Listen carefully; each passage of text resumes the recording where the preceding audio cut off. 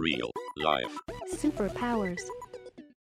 אז למה לבכות? תמיד אפשר לנסות. אם תנגבי את הדמעות, אני פה. אז נדבר על הכל, פתאום הזמן יעצור, ואת תראי שהלילה יעבור. Hey everyone! That song you just heard was written and performed by our guest today, Ifti Kerzner. If you don't speak Hebrew, the lyrics say, "Why cry? We can always try.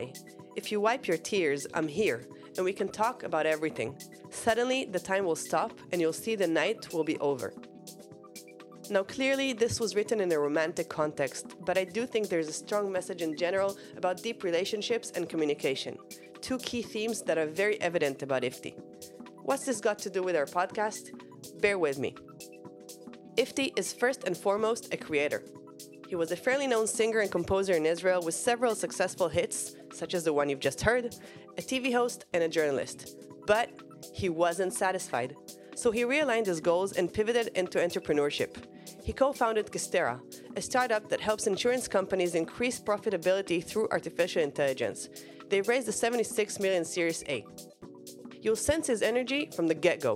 He's sensitive and super passionate, speaking openly about pain and failure, not trying to paint a perfect picture of life, which I find admirable. Listening to him made us wonder how much charisma and the ability to hold a strong stage presence can be an advantage in entrepreneurship. We cover a lot of ground. The difference between competence and arrogance, the effect of becoming a parent on his self-confidence, how pain fuels his life, the power of strong partnerships, going to therapy with your business partner, quite unusual, intuition and emotion, and much more. I hope you enjoy your listen. Real life. Superpowers.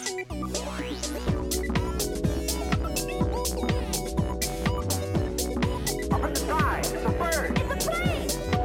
Gentlemen, we can rebuild him. We have the technology. It's alive! Real life. Superpowers. Ifti, welcome to Real Life Superpowers. Hello, thank you for having me, which is the most American thing to say when you get on a show. Well, thank you for having me. People need to understand that. Why do I say it's an American thing? Because here in Israel, if we would be talking Hebrew, you'd be like, "Hey, Ifti," I'd be like, "Hey, Noah, what's up, man? What's going on?" But you get that American vibe by talking English. Like, "Oh, thank you for having me. I'm so excited to be here. Thank you for having me." All that politeness, which I guess is a good thing because it gets people engaged. So, okay, I'll be the hypocrite. Sure thing. We're so happy to have you as well. Exactly. Oh, thank you so much, Ronan, for having me. I really appreciate it. Thank you, sir. Ifti, I gotta share something. I'm not one who follows popular culture so much, but in fact, your songs are such that, for lack of a better phrase, struck a chord with me. And Thank you. And I'm really curious because you really shifted. Do you still write and sing, or is that something that you completely turned your back to? So first of all, thank you. I take that with no cynicism, as we said before. But that's funny because that's the difference between business and art. I take art as a very, very pure thing, which I can take that kind of compliment at the most purest sense of it. But then if you would have been complimenting my company, I mean, I also appreciate that. But you always take that with a grain of salt. Like, okay, it's about money. We made a lot of money, so you think I'm successful. So you want to pursue. There's always something weird about that. But so thank you for saying that. And yes, I still write a lot. I write and compose music. I do kind of these demos, which I hope someday I can release for other singers to kind of perform because I don't want to perform them. But it's really a state of mind. Listen, I'm so busy with my company, Kistera, with our company, mine and my partner, Segev. And it's just, I don't know, you have to come to art from a place of wholeheartedness, I believe. And when you're 150% involved in something like I am in Kistera, it's really, really hard to produce good quality products, whatever it is, whatever kind of art do you have. So I still do it, but it's a little less often than I would want to. I try to write a lot, but when I say a lot, I maybe twice a year I get to the studio, which is still a lot for me in the way that my life looks like right now. But back in the day, I could go, every other week because I feel so prolific and I feel like I have so many things to say and I feel like my soul wants to scream my my emotions through song, through lyrics and words. I don't get it that often, but I do. I'm, if I may kind of blow my own horn, I think I'm writing the best songs that I've ever wrote today. I know a lot of them were very popular kind of in the last decade that I wrote. And every time that you write a song and you like it, and even if it gets aired now on the radio and it becomes very big, like I was very fortunate to have some of my songs, they were number one on the radio. So every time when that happens, you always tell yourself, oh my God, I am never going to be able to duplicate this again in my life. I am never going to be able to write a bigger song or a better song or a song that's going to move people. And I really worked long and hard on myself to be in a position where I feel confident enough to humbly be able to say, I think I'm writing better songs today, and I actually feel like I've become better. Why is this the time right now, in all you're doing right now, that actually creatively you're saying I'm writing the best? Like, what happened? Because you're not practicing the most, right? I am a lot more confident today at 37 than I was at 17. Now, if you hear an interview of me for the first decade of my career, let's say 18 to 28, when I had a hit TV show, when I was writing number one songs, I thought that I was confident.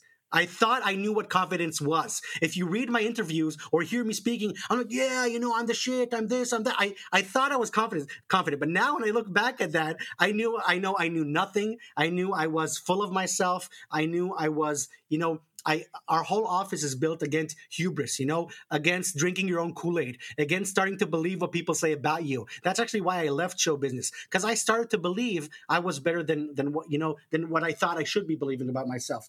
But today, I'm actually confident as a man, as a husband, as a father, as a business owner, and as an artist. And when you get that complete picture, when you sleep a little bit better with yourself, when you feel a little bit better about your life, I believe that produces a certain strain of confidence that allows me today to write better music, I think. Okay, so there's a moment where, okay, maybe this is a fluke. Okay, this I needed help. This went well, but maybe I can't duplicate it. What was the moment where you're like, okay, I have that X factor. I go to sleep. I'm a better husband, better. Like, what was the game changer in like? I think it was half a year after my son was born. We have one son, me and my wife Carmel. His name is Michael Moses. He is now 1 year and 11 months old. And for the first 6 months, I really didn't kind of connect with him. He was born, and I don't know if a lot of people talk about this, but me and my wife were kind of freaked out. I don't know if it was depression per se, but we really didn't know how to handle the situation. And he was kind of ugly, which sounds like a shallow thing to say, but we just felt like, oh, what is this ugly creature in our house that all he does is screams and cries and shits itself?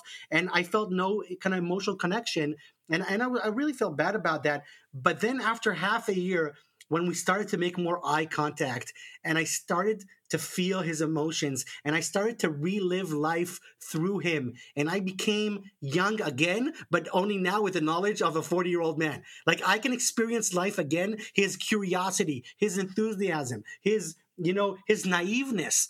And I can relive that, but now as a 37-year-old man that knows a lot about life. And once I became complete with my son, I became complete with life. And I'm getting emotional now because I think he brought me the gift of actually understanding what matters. And I know it sounds so cheesy, and I'm sorry, because if people are parents, they're going to understand it. And if they're not parents, you won't be able to understand it because there are no words. And this is coming from somebody that I'm a wordsmith. I use words my whole life, but I cannot use enough words to describe what Michael Moses has done to my life. So you're saying that this was like a kind of a mirror, okay, of yourself, like you were looking inside his eyes, and you had the confidence that you have to be you yourself. 100%. That is me at 2 years old. Well, how did that make you confident? Because I see the truth in his eyes. And the truth is love. The truth is opportunity. The truth is life is beautiful. The truth is there's so much to learn and do and to enjoy. The truth is you can look at the sun for 20 minutes and enjoy nature, which I forgot how to do. I got detached from life. I built walls around myself that have to do with business and valuations and partnerships and money. And that's disgusting because Michael Moses sees a flower and he stops to smell it. And once again, I apologize for that sounding cynical, but I am not. Smell the goddamn flowers. It's so hard to do. And I needed him to come back into my life to teach me what really matters. And that makes me a better businessman. That makes me a better husband. And that makes me a better artist, when I get to art. So it's not confidence. What you're actually saying is this: your energy is in the right place right now, where you're just doing what's truthful or good for you, and not for the external values that is not important. Yes, and I'm confident because you can't touch me. You cannot do anything to harm me now because I have my son. My son is amazing. He is beautiful. He is smart. I don't care what happens to the business. I don't care what happens to the music. I'm confident because I have what I needed, which is my son, and now everything else matters a little bit less. So you lost being scared. You have nothing to lose anymore. Exactly. I'm really scared about him, and I don't want anything to happen to him or my wife. Especially now with earthquakes coming to Israel, that is absolutely scary. But it really kind of lowered the level of panic or stress that I had in life to the point of, if you were on this crazy mission of trying to become my dad, in lack of other words, if we have time, to get into that, because everybody kind of follows a role model. So I follow my dad as being, the most successful, kind, honest entrepreneur that I know. And when I had my son, I always knew that it wasn't the truth. And you can also listen to things I said, before Michael was born. But when he got born, he really stamped the fact on, you got to get your priorities straight. Now, I'm not there yet. I'm talking to you from my office, in Castero, which I am every day, a lot more hours than I want to. But at least now I know the trajectory of how to make my life sane again, on what I need to do in order to gain clarity. So yeah, I said confidence. It's all over the place. But I think if people can relate to what I'm saying and they have that feeling, then they know that when you know what really matters, it also helps you focus on everything else. So I have two thoughts here. One is a little word of caution of hearing you say that he is you, and the mother here has to tell you he's not. So just maybe be careful to not make him feel like he can't be him. Listen, Noah. His mother, I love her, Carmel, my wife.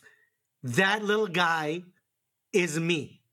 I feel his soul and spirit talk to me at night when we sleep next to each other. I know who he is. I know the pain and suffering and struggle that he's going to go through life, because I know what life really is. And I'm going to be there for him, and he's going to be there for me like nobody was ever there for anybody else. And I hope every father feels the same way about their kid. I don't know if that's the case. I hope, but I know him.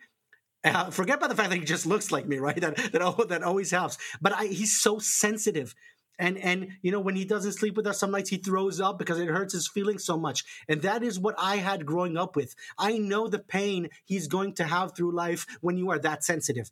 I grew up feeling everything. Physically, I couldn't wear socks till I was 4 because it hurt my feet. Sounds like the movie Green Mile.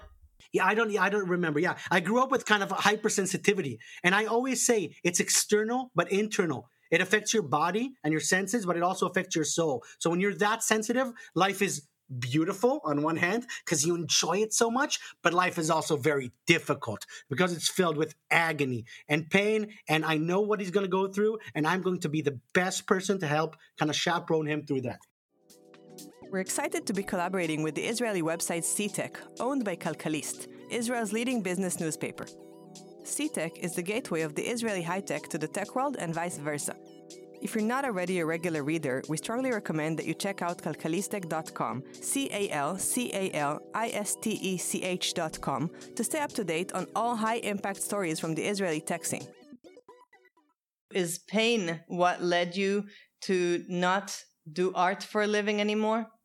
100%. Pain led me through everything. Pain is my motivation. I have the devil's fire living within my brain that drives me to do things that if I had any amount of sanity, I would not ever do, like pursue these billion-dollar valuations. Who cares about that crap? Nobody needs $1 billion. It's disgusting. It's poisonous to your soul. But when you're fueled by pain, when you have that chip on your shoulder, when you need to prove to the world, your family, your dad, it doesn't mean who, it doesn't matter, you're going to be fighting against all odds to prove something. What are you trying to prove, and to whom? So that's a very complex question. And there are several ways to answer that. The first thing that I want to prove is that people can harm me. And you remember that I spoke about that before. When I was in at school in the fourth or fifth grade, I don't know what the word in English is like bullied. I don't want to say bullied. I wasn't bullied. The kids didn't talk to me. There was like 4 or 5 months where nobody spoke to me in class. And I hope it's not controversial what I'm about to say. And even if it is, I don't care. It was like getting raped. So it was like I got raped when I was in fourth age. What that does to your soul is it scars you in a way you cannot forget it 30 years later. And everything you want to do is prove to the world, I'm going to have too much money. You won't be able to harm me again. You won't be able to disregard me. You won't be able not to talk to me. I'm going to be so rich or important or known or famous that you won't be able to shut me aside again like you did when I was 9 or 10. And that never leaves you, and that doesn't leave you. I hope. I went through therapy for many years. It still hasn't helped, well, not for that subject at least, but that's something I carry with me, and part of that pain is me trying to prove, yes, you will not disregard me. I will be spoken and I will be heard. So that's part of it, and there are other parts. It's getting stronger. An entrepreneur as a whole, you have to be a psychopath to do it for the money. It's weird to say, but you need something more important than that. But the question is this, okay? You've achieved success a few times, okay? Right. Let's say you don't have to get any stronger. I think you just pinpointed that with the child. Now you have something more important to go for. Right. Okay. And you have to be responsible for something or have a higher purpose value. Right. So did you have a moment of demotivation before the child because you were kind of lost? I always have moments of demotivation, even after Michael Moses. But I want to tell you something that relates to what you said. The pain never ends. The hole is so deep, and it's like somebody has a fear of heights, right? And you're telling them, listen, there's a 3-inch thick glass window between you and the edge of the building. It's physically impossible for you to fall, but when you have a fear of heights, it's still physically impossible to get close to the window. Although your brain knows you're safe, it's okay. There absolutely cannot be anything that happens to you. So that's the same thing. When you're hurt that bad, you are never strong enough. You are never safe enough. You're always in a place where, if I don't do this, something can happen and somebody will either harm me or I won't be important enough or I will be disregarded. I'm not saying this is a good strategy, but you can always just not do it. What I'm saying is this: when you have your social area already, okay, then just opening up more or going more, or as an entrepreneur, you're opening yourself to more pain maybe. It's like saying I'm afraid of heights, but going to heights, right? So you're actually building your own problem sometimes, right? That's where the kind of internal conflict that you spoke about of being a little bit crazy kicks in. I think about my dad again, and I relate to him a lot. He has a fear of heights, and he was a jet plane fighter in the Army. And that is, you think about that sounds impossible. How would a person that has fear of heights put himself in a position where he has to fly a plane as a living for 9-10 years, and have aerial combats when he does that? Why did he do it? I don't know. So I said maybe I inherited it from him. He did it because he felt an honor to defend our country and protect it. If I take my Star of David out of my shirt, you see, I think it's an honor to build big companies, thrive, provide opportunities, pay taxes, and pay salaries in Israel. I feel like it's my responsibility to grow a big, strong Israeli international company to bring pride to our country, to bring pride to our nation, to bring pride to our religion that a lot of people are not aware enough about who we are and what we do. So I think that's kind of my part of doing it. I'm honestly just too scared to be a jet plane fighter, so I couldn't do it that way. But I think that we can bring a lot of respect and a lot of good work for the future of this country, which is extremely important, by doing the work. And also by art, by the way. But art is, if I write in Hebrew, it's confined in the country. I wrote a couple of songs, if you know them. One of them is called A Million Stars, and the other one is called In Our Kindergarten, which became a national songs. A very, very famous. So please correct me if I'm wrong. Keep me honest. No, I agree.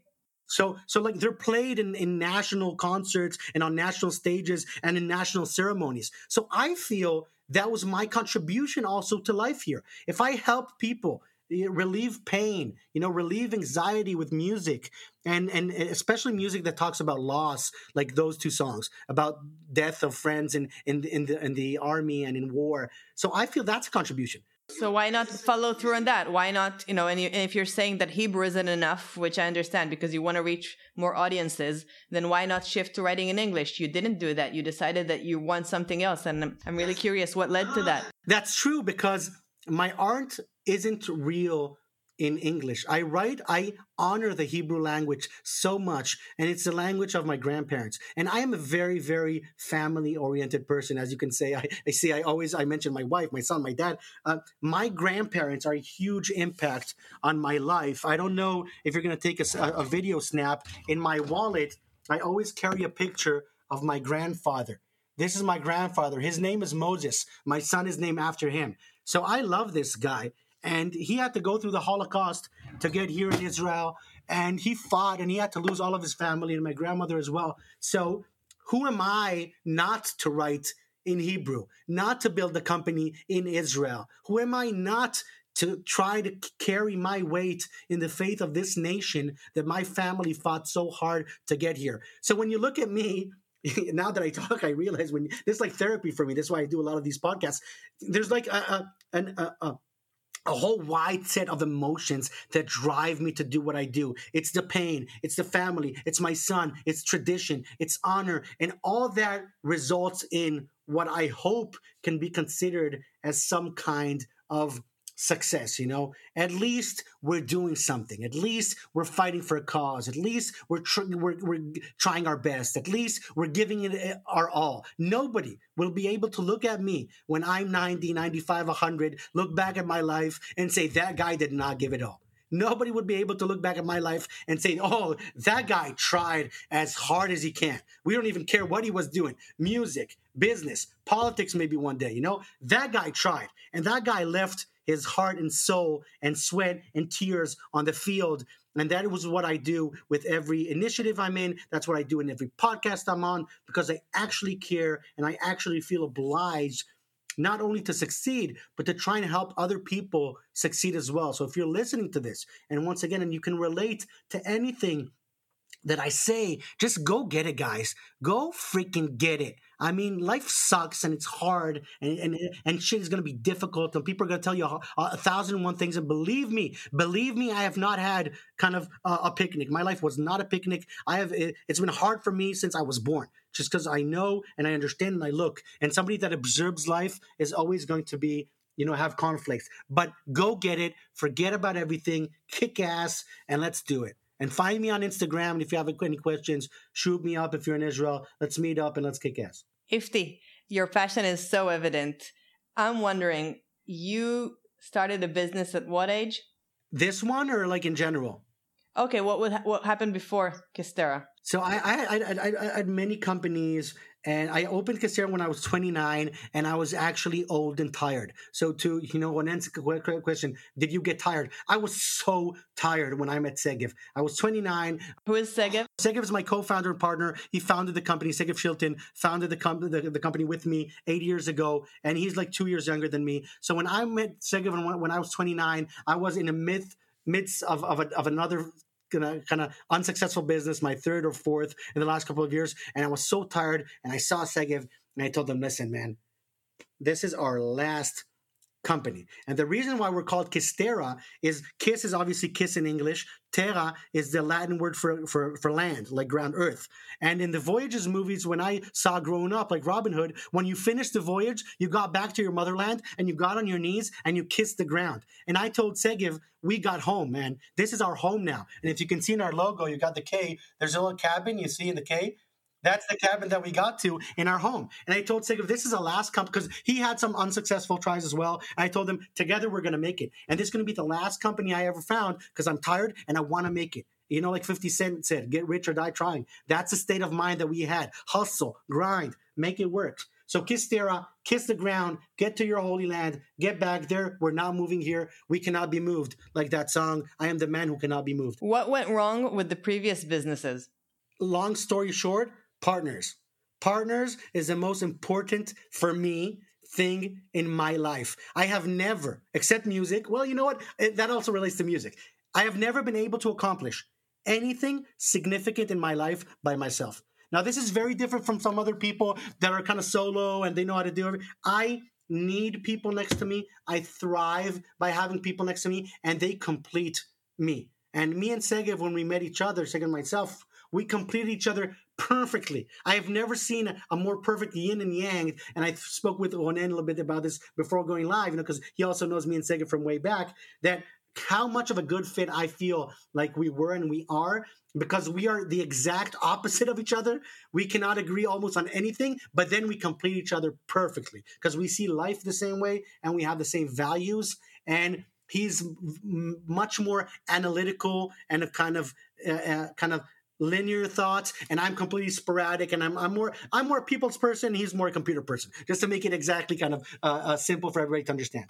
So partnership. When I found the right partner, I exploded on life. So I'll tell you subjectively on my side, because like you a little bit when you were before like younger, what was amazing to me to see, special as entrepreneurs, and actually you don't see this a lot. I saw two people that were very compatible. Okay, they empowered one another. Like every day, I met you guys even alone each time, but it was great to hear. It's like you talk about family, and you weren't a long time of partners then.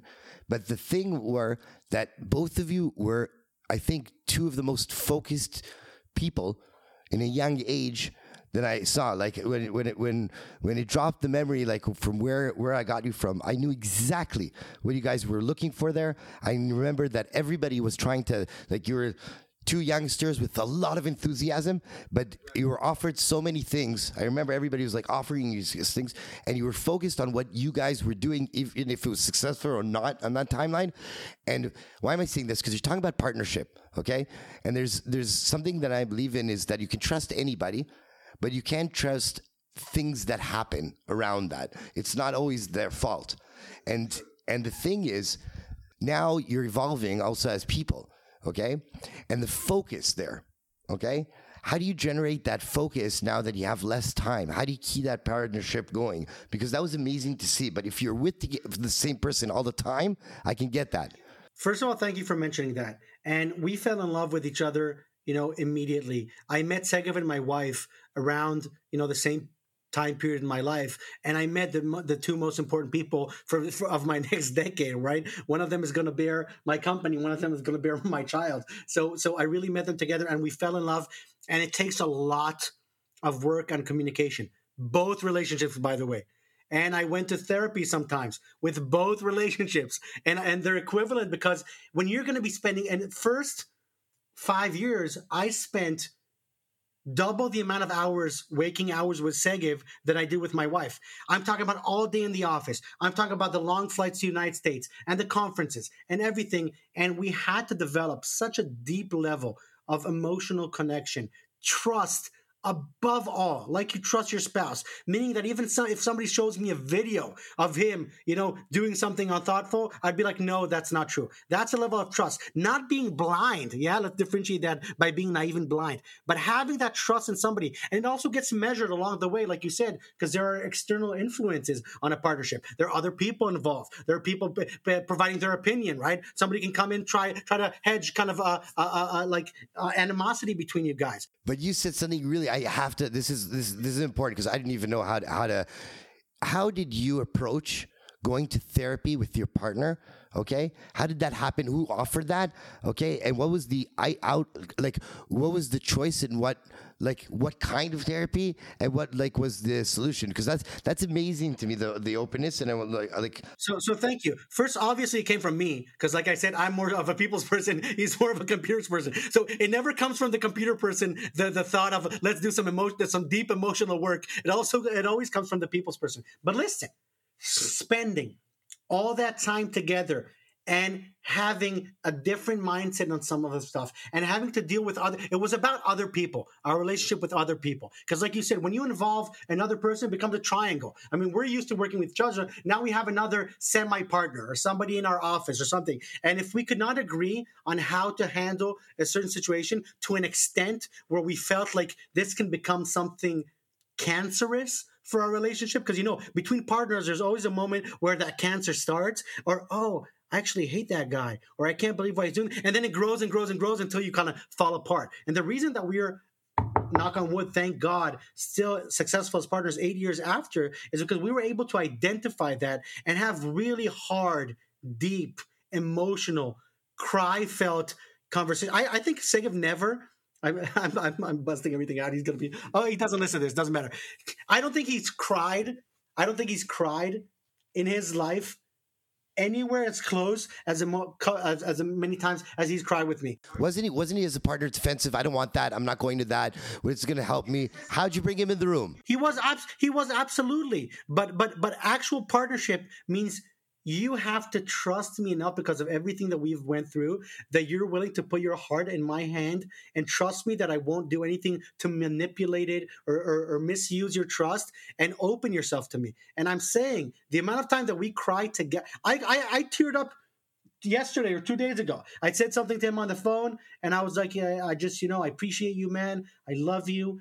I see all the hard work that you're doing. And I just wanted to, and I got really coughed up, and we couldn't continue the conversation. He had to hang up because he gets so he doesn't like it when we get emotional. Yeah, you're confused though. You were telling him compliments and crying yourself. No, I was crying because it's a beautiful feeling, and being partners after all these years and being able to talk like this isn't easy, especially when there's a lot of money involved. Guys, we raised $80 million, not to speak about the fact that we were profitable from day one. So Segev and myself, between us, saw a lot of money flowing, and money is the root of all evil. Money destroys relationships. It destroys partnerships. It destroys marriages. It destroys families. So the fact that we were able to still be honest with each other after so much money flowing, through the company, that makes me even more proud. And that's why I teared up yesterday when I was talking to him, because I said, I can't believe we are where we are and we still haven't stabbed each other in the neck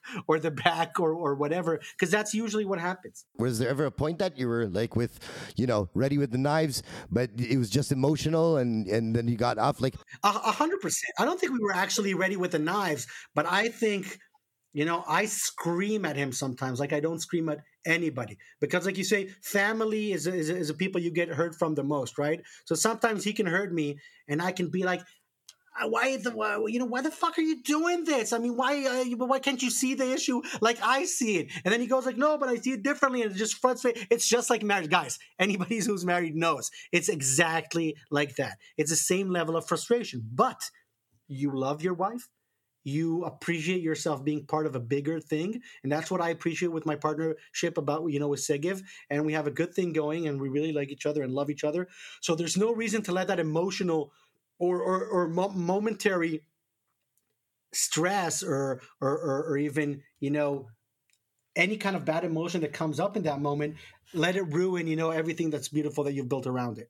I'm hearing what you're saying about partnerships being a key ingredient in success, but I'm still trying to understand how a musician and content creator goes about to build a very successful business. That's my dad, 100%. So my dad has been an entrepreneur my whole life.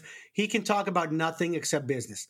All he can talk about is business. I will repeat. He is like a business machine. He likes it. That's what he cares about. He loves it. That's what he wants to talk about. That's how he educates you. So I always say, if my dad was like a soccer player, right, a very famous, successful soccer player, and everything that I saw at home from the moment I grew up, since I was 2, was about soccer. Every day we watched soccer. We talked about soccer. We analyzed soccer. Like Americans do about football sometimes. So I saw business my whole life. Business, entrepreneurship, deals, partnerships, contracts. So I was groomed to make business, to do business. And then you went and became a musician. Exactly. And because I had such kind of an affinity for the arts, I went and became a musician. But back then in Israel, I could be very, very famous, like have #1 songs, and then I had my own TV show, but not make a lot of money. Because Israel is A, a very small country, and B, there wasn't a lot of ways to monetize music back in the day. I mean, all my famous songs, I didn't even put them on YouTube. I didn't understand what YouTube was. I was like, why do you need YouTube? There's like a Channel 24, which was Israel's MTV. I'm like, what's the internet? I'm that guy, right? I'm that guy that missed on the internet and said, yeah, I don't understand what that has to do with art. So I was very famous, had a lot of popular songs, TV show, but I couldn't make enough money. And then my dad, when I was like 24 or 5, was like, hey, you know what, son? you really should get your act together and start making more money, because a real man, and I'm not saying this in the gender aspect of it, but a real human being, a real person, should be able to stand on their own feet. So you shouldn't be taking money from your family. You shouldn't be living in our house anymore. You really need to be able to provide for yourself. And when you have your own wife and kids, you should be able to provide for them. Just like in the movies, just like in the movies. And that really spun me out of the entertainment business, which, by the way, I was looking for an excuse to leave anyway, because like I told you guys before, because I couldn't handle that emotionally, like the roller coaster and all the just, everybody's talking about you and looking at you, and you start believing yourself that you're so cool and you're so amazing and you're so awesome. I never wanted to live like that. And if your dad was supportive of this, do you think maybe it would have been a different sentiment for you? 100%. So it's about him. It's nature versus nurture. It's the oldest kind of argument in the book. I am a result of my DNA and where I grew up at, and it's a combination of both.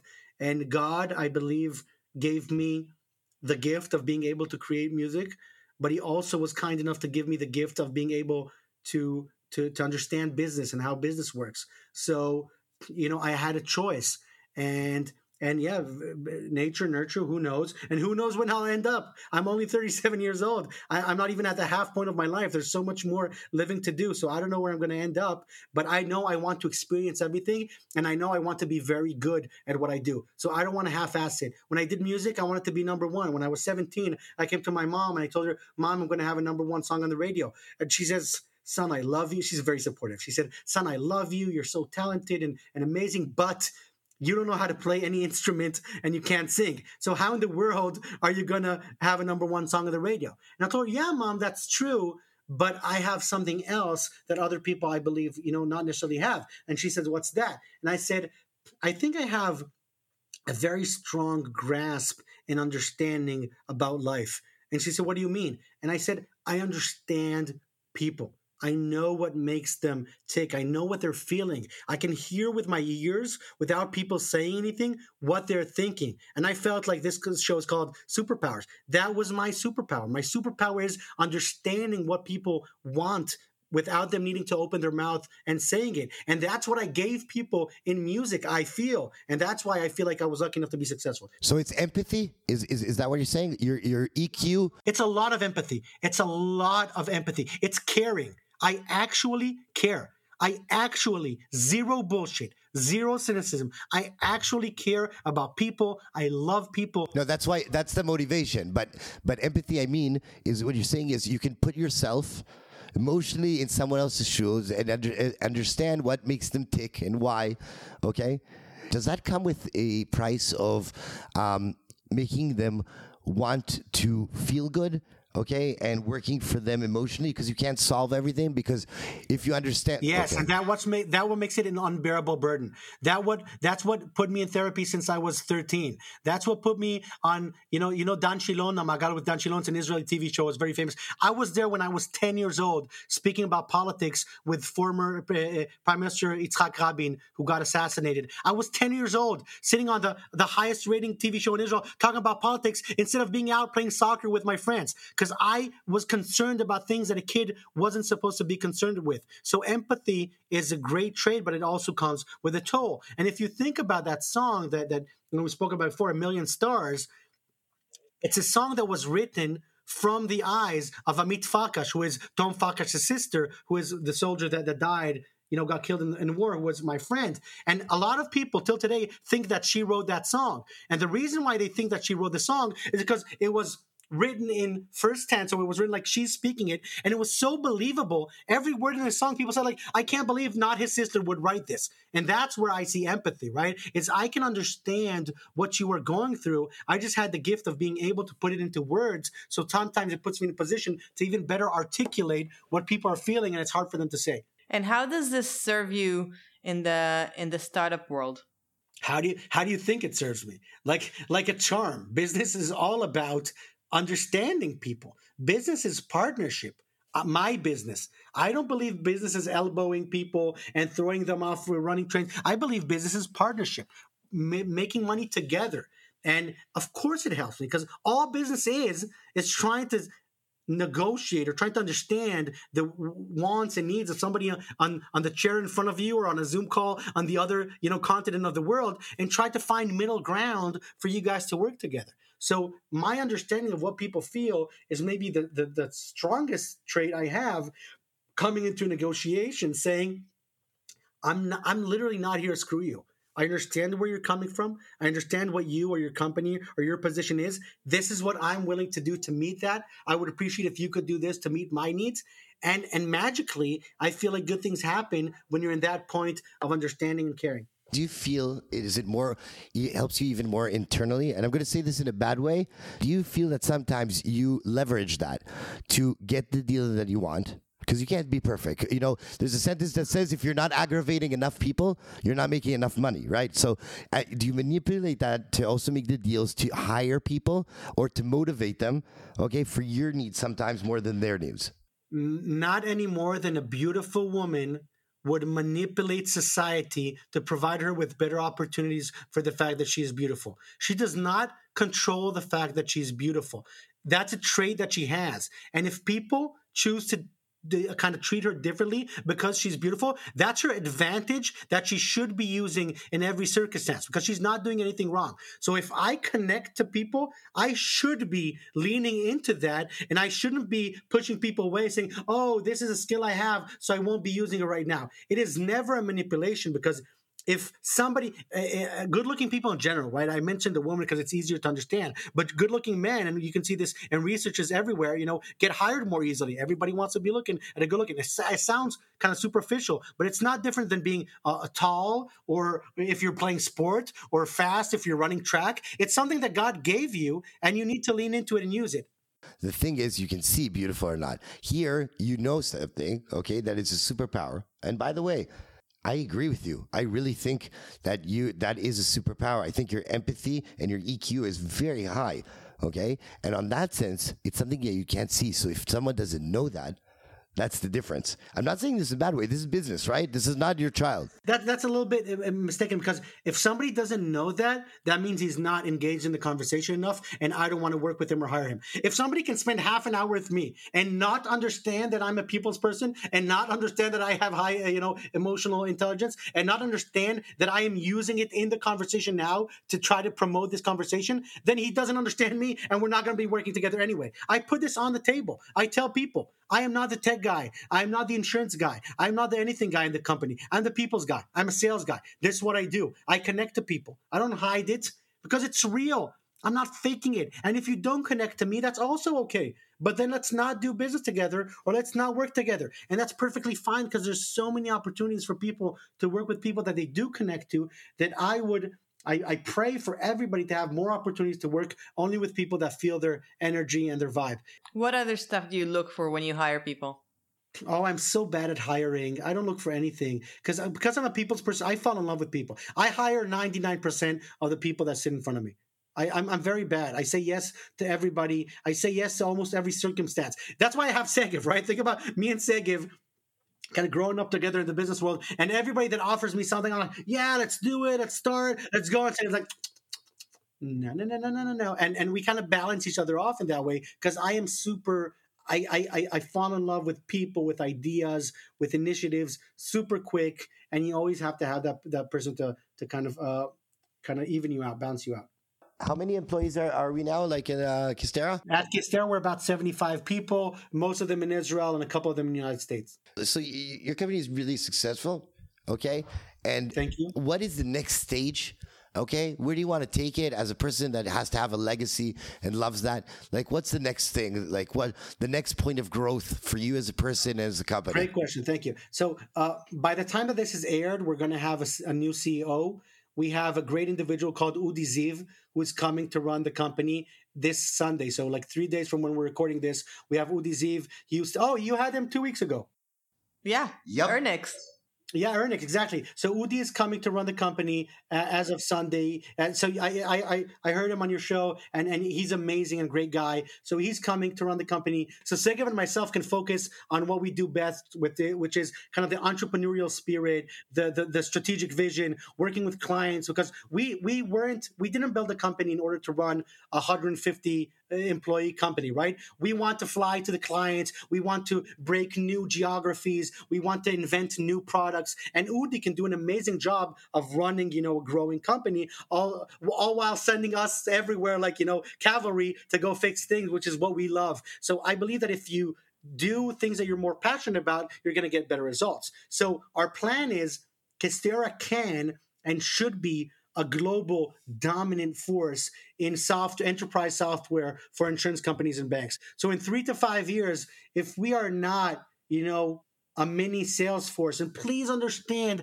I'm saying this modestly and humbly, come to our office, see, we are not one of those people who sell dreams and say, I'm the next Uber of this, I'm the next Amazon of that. Never. Our office is full of signs that say, stop it, be humble. Remember, if you don't work hard, God is going to punish you. That's our whole office. But we are also confident enough in 2023 to say our technology is kick-ass number one in the world. Privately or publicly? It doesn't matter. I don't care. Now we have the personnel to do so. I'm guessing that we will go public in the next couple of years. Where? In America, obviously, because... That's not Israel. No, not Israel.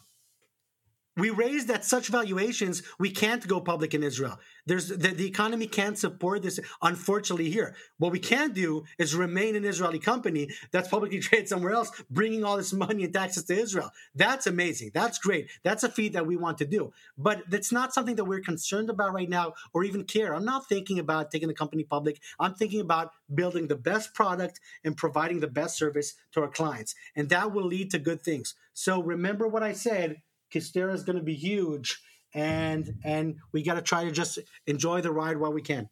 Good luck. Oh, thank you. We're gonna need it. Believe me, it's not an easy kind of thing to accomplish, but we feel lucky. So thank you. We're rooting for you. What's your kryptonite? My kryptonite? Ooh, fakeness.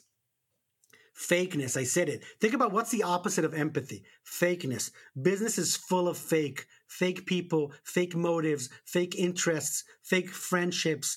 I hate that. That hurts me. That hurts my soul when people mistake my empathy for what it was implying of you're just trying to get an angle on me. I hate when people act like they're my friends when they're not. I hate when people get offended by me trying to get nice because it's not politically correct to actually care or ask people personal questions, right?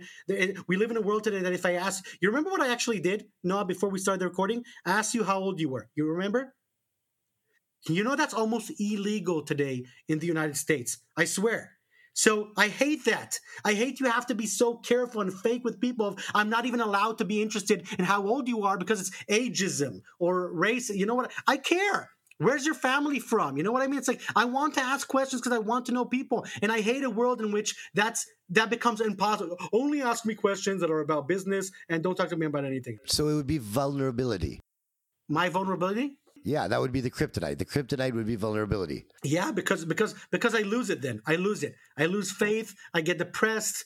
If I know people were unfaithful or lied to me or don't see the world as I do and just want to keep it at an arm's length and we don't really care, we're just talking to you because it's money, I get completely shut down. I lose my energy, I lose my ability to make a connection, and I become a very bad version of myself. What an amazing equation of an artist who goes into business with his genuine soul. Well, and keeps it. It's a reason that stays more than the mission of money. Ifti, I'll tell you this. You guys, you already succeeded and you'll do it again, and you're passionate and just a gem on talking and making the best out of everything. And I loved what you said also to your son, like just living, breathing that. Thank you. But what I'm saying is, I wish you the best of luck. Just keep on making the art of making also the money and challenging, things of legacy and staying genuine to that. Because the rest, you guys are rock stars. Okay. Thank you so much. And keeping it Israel, right? We're here. I heard the IPO. I'm challenging you. You can do it. You can be a checkpoint. I'm honored to be here. Keep it here. Stay here with my family. Pay taxes. Not take my money abroad. I know there's a lot of conversation about that right now. We have one country, and we have fought for generations to get here. So if I can end on something, God bless us. God bless everybody that supports us and helps us accomplish everything we're doing. Thank you guys for your genuine support. I can see you're genuine. And like I said, we will meet again, very small ecosystem, and hopefully get to do things in the future together. Thank you, Ifti. You're awesome. Thank you guys. You too. Thank you very much. That's all for today's episode. We hope you enjoyed it. If you did, please consider subscribing to our podcast so you never miss an episode. Also, if you have a moment, we would really appreciate it if you could rate and review our podcast on the platform you're listening to. This will help others find our show. And as always, if you know anyone who you think would enjoy our podcast, please share it with them. Thank you so much for listening. We'll be back as usual on the 1st of the month. Real life. Superpowers.